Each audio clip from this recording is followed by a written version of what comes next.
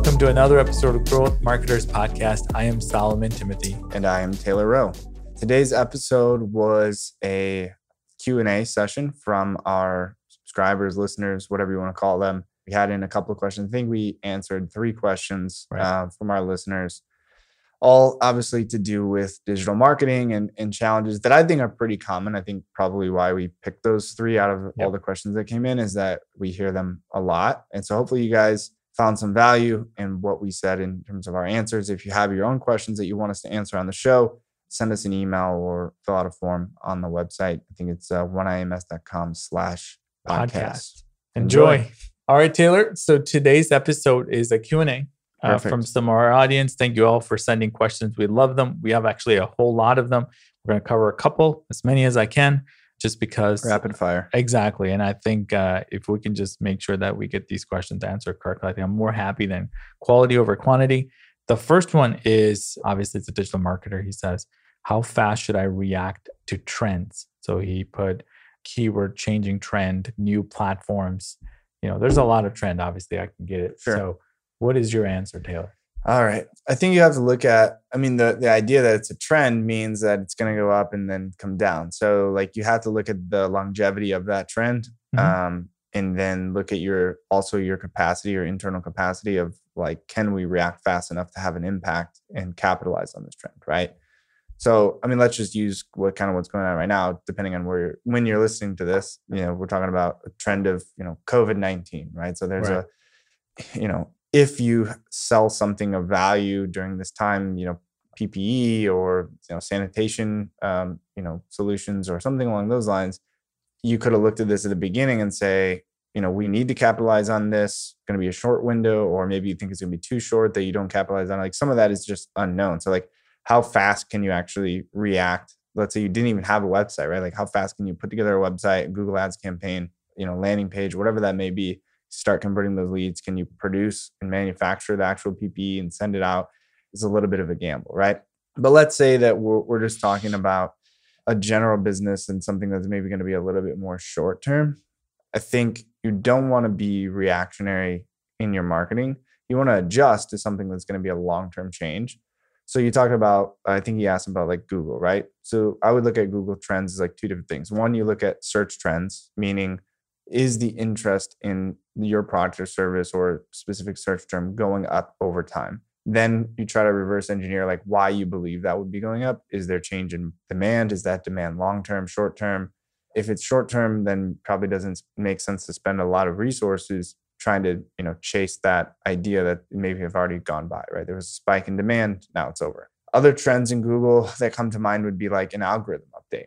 So should you optimize your website based on algorithm updates? Yes and no. You want to be ahead of the curve for those updates. You don't want to find a loophole in an algorithm update or a loophole that you think is going to be, again, short term. You want to look at, how do I make my website better? If you look at the trend of algorithm updates since the beginning of Google to now, it's about a couple of things. One is, if you would ask me a year ago, I would have said it's about making a better website experience, better user experience. If you ask me now, I might say it's partly about keeping people on Google more, right? If you look at what Google's doing, they're trying to keep that website, they're trying to keep that traffic on Google. You could say that's because it's a better experience or not, but it's the same idea as you need to optimize your website for how Google is reacting and how Google wants to treat their users. Is that a trend or is that not a trend? I think regardless of an algorithm update, you shouldn't be surprised by something that happens. You should already have been working on that. So I wouldn't say you're reactionary in that sense, unless your website tanks in traffic or something like that. Other trends he asked about, I think, was platforms, right? This is probably where people get into more trouble than Google search trends, algorithm updates. I think the average marketer isn't looking at search trends every day and trying to write a blog post about something that had a spike in traffic or spike in interest.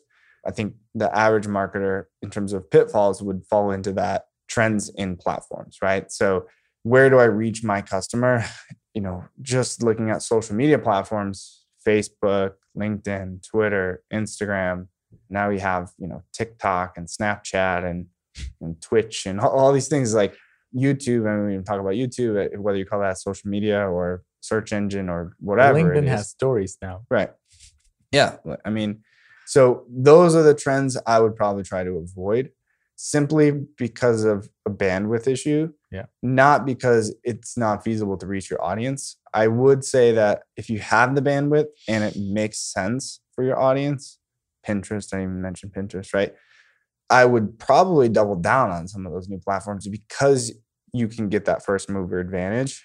Even LinkedIn today is really an untapped platform, right? I think there's probably another 18 months before LinkedIn becomes like a Facebook, right? I mean, you can create a following on LinkedIn today much easier than you can, posting on YouTube, right? It's just less players, the way the algorithms work. You can create more engagement. If you can reach your audience on TikTok, then yeah, maybe you should go all in on TikTok because there's less competition, right? Right. It's a huge audience, less competition. People haven't quite figured it out yet. So I would look at it in terms of trend. I would try to identify what that trend is. Is it here to last? Like, is it really a trend? Like, is it a fad? I guess maybe we should look up the definition of trend. But in my mind, I think of trend and I think of like, is it a fad? Is it something that's going to happen and it's going to go away?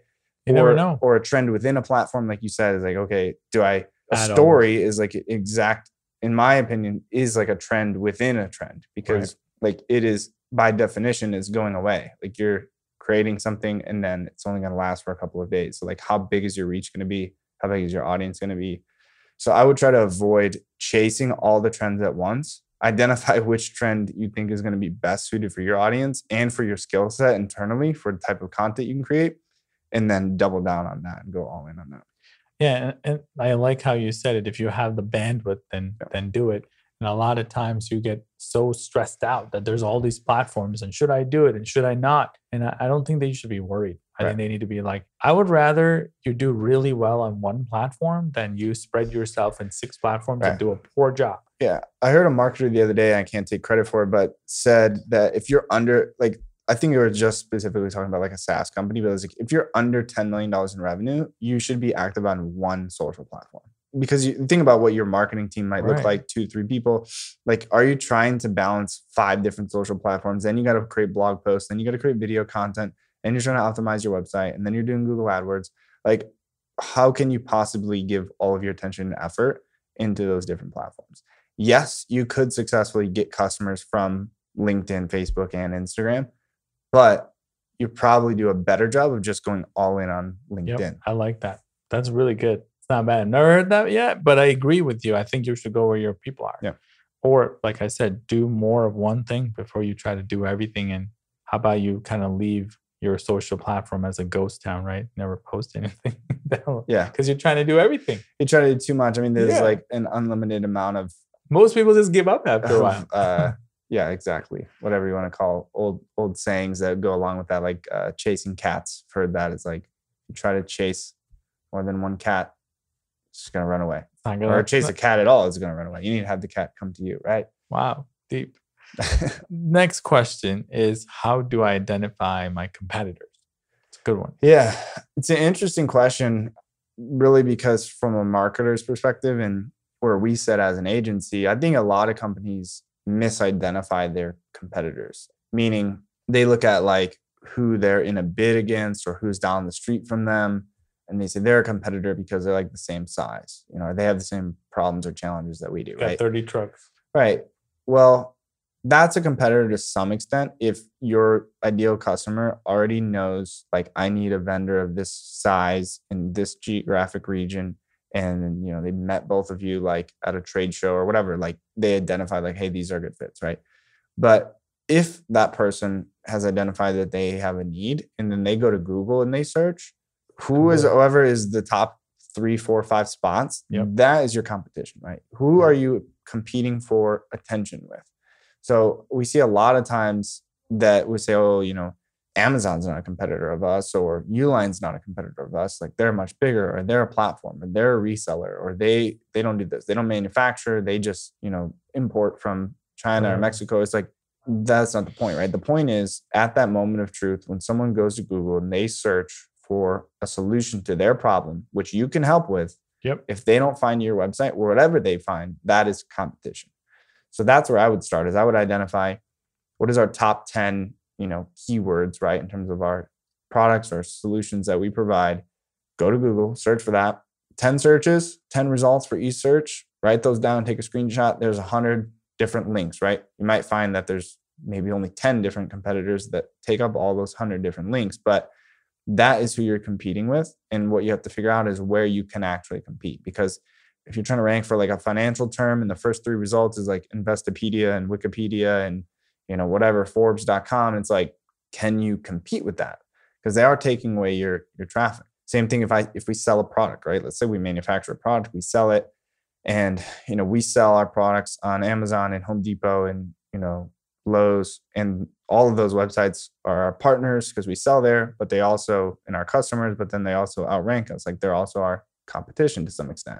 So identify who is your competition and in what format they're, competitor. And then you try to identify how you can beat them or how you can take some of that impression share, that attention away from them, because that's where you're going to start to get the conversions and customers. And I think the same concept you can apply to 3 things. Like the last one we talked about, the social content.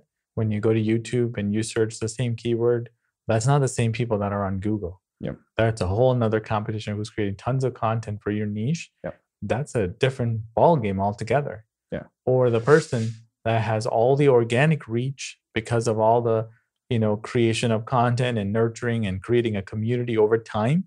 That's a different competition, right? It's like you can't beat somebody who's built a relationship with hundreds of people. Yeah. It's can't beat that. Who's educating your customer? Yeah. That is your competition. Yeah, seriously, it's an insanity. But I like your answer. It's hard because it's a one. And if you're doing SEO, then you have a list of competitors. If you're doing organic. And it probably would circle back to that first question that we answered is like, you still need to prioritize your time. Like, yes, these are all our competitors, but can we spend our time and effort competing with Amazon? Maybe not. So you have to identify who your competition is first. I know that was the only answer. The question was how to identify. I guess we're giving them a little bonus SEM of rush. like, how do we then overtake our competitors?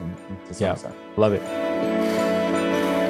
Hey, thanks for listening. Solomon here. Are you frustrated because you're not getting enough inbound leads? You're worried that the leads that you're getting are not qualified? Or maybe you're disappointed in the conversion rate from the leads to customers, right? It's really, really low. Well, I got good news for you. I talk to business owners every single day. You're not alone. All right, businesses go through this when there's a lack of strategy sometimes. Maybe the approach isn't appropriate for your situation, or sometimes you got all of those things right, but it was just poor execution. I'll tell you what, head over to oneims.com and fill out one of our forms. Talk to one of our consultants. That's all we do. We talk to business owners day in and day out. Share with us your challenges and see if we're a fit, right? See if we can find you a solution to your growing pains. Our hope here at OneIMS, and especially with this podcast, is to give you the tools, the technology, the ideas, the strategies, everything we possibly can for you to succeed. All right. So thank you for listening, and let's get back to our topic for the day. Next question. Should we or should we not gate our content? I know we've created a lot of content around this. I'm a big proponent of no. I'm a big proponent of yes. So I guess we have 50-50. Yeah, here. I would say I think that'd be good conversation. So you could talk about the other side of it. But I would say 99.9% of the time, no, don't gate it, because if you're spending time to create something of value, then give it to your customer because you think it's valuable. I'm not charging for it. It's free. You are, though. You're charging an email entry address, fee. Right? Which you have to, once you make that mind shift of like being seller centric to buyer centric, right? If the idea of your website, your marketing, your messaging, your product, your service, everything is around, hey, I want to be buyer centric. I want to give my customer the best user experience. It's not a good user experience to go, I see something I like on LinkedIn, I click on it, and then I go to a landing page where I have to enter my contact information for me to even read this report that I thought might be interesting. I'm not even know if I'm interested yet. I just thought it might be interesting. I don't want to fill that out because I know what's going to happen when I fill that out. I'm going to get a canned, email sequence. I'm going to get calls from a, SDR, right? That's going to try to sell me on something. I just wanted to read this report that I thought was interesting. So I'm probably not going to fill out the form. I mean, look at your, conversion rates on those forms. Even if it's 10%, which is high, that means 90% of the people that clicked on that link that you're maybe even spending money to promote, 90% of those people are never even going to read that content. So the goal of what we talked about as marketers is we want to communicate, we want to educate, we want to reach our audience, and we want to, again, bridge that gap between where they're at and where we're at. And 90% of the people aren't even going to see what we're trying to do. Like we made it all the way to the front door and like we never even rang the doorbell because we needed some extra piece of information, right? So show me your ID, right? Yeah, I wouldn't.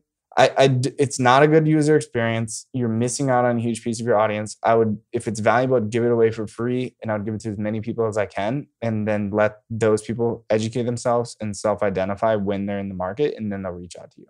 How would you remarket to them if you have no idea who they are?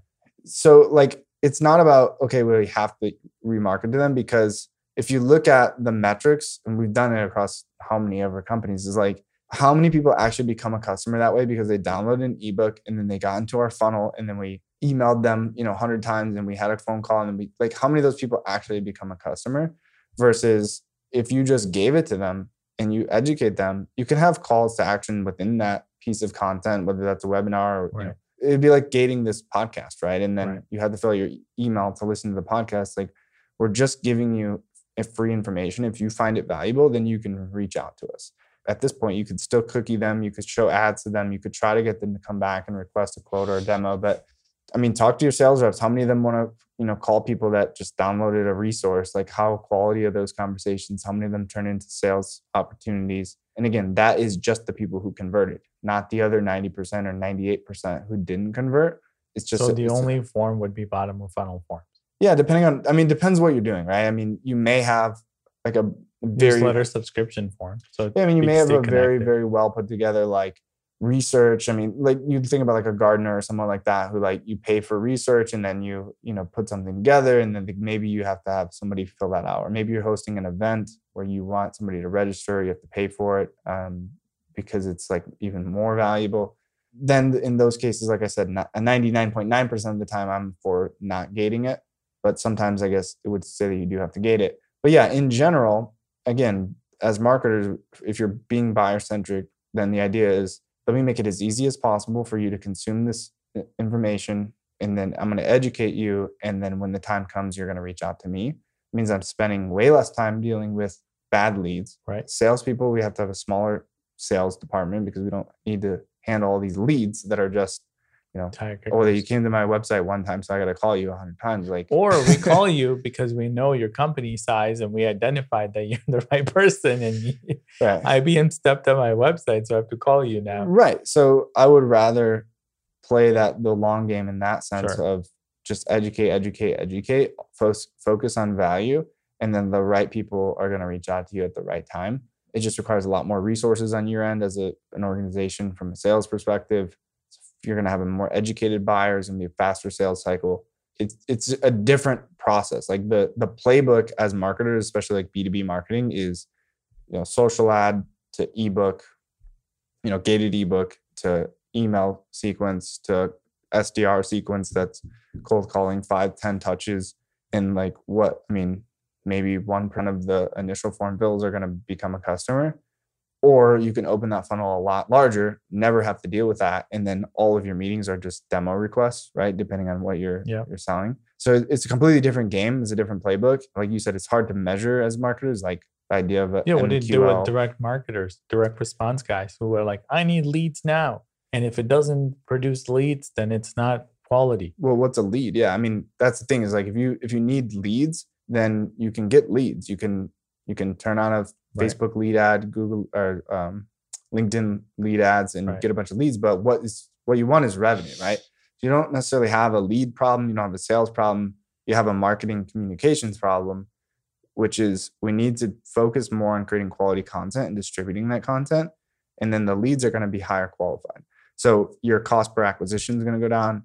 Your lifetime value is going to go up. Like those are the metrics you could focus on. If you're caught on, hey, we need leads, and you're trying to do this and trying to implement this, it's not going to work because you're not going to get as many leads. Your leads are going to go down for sure. But your sales will go up. Right.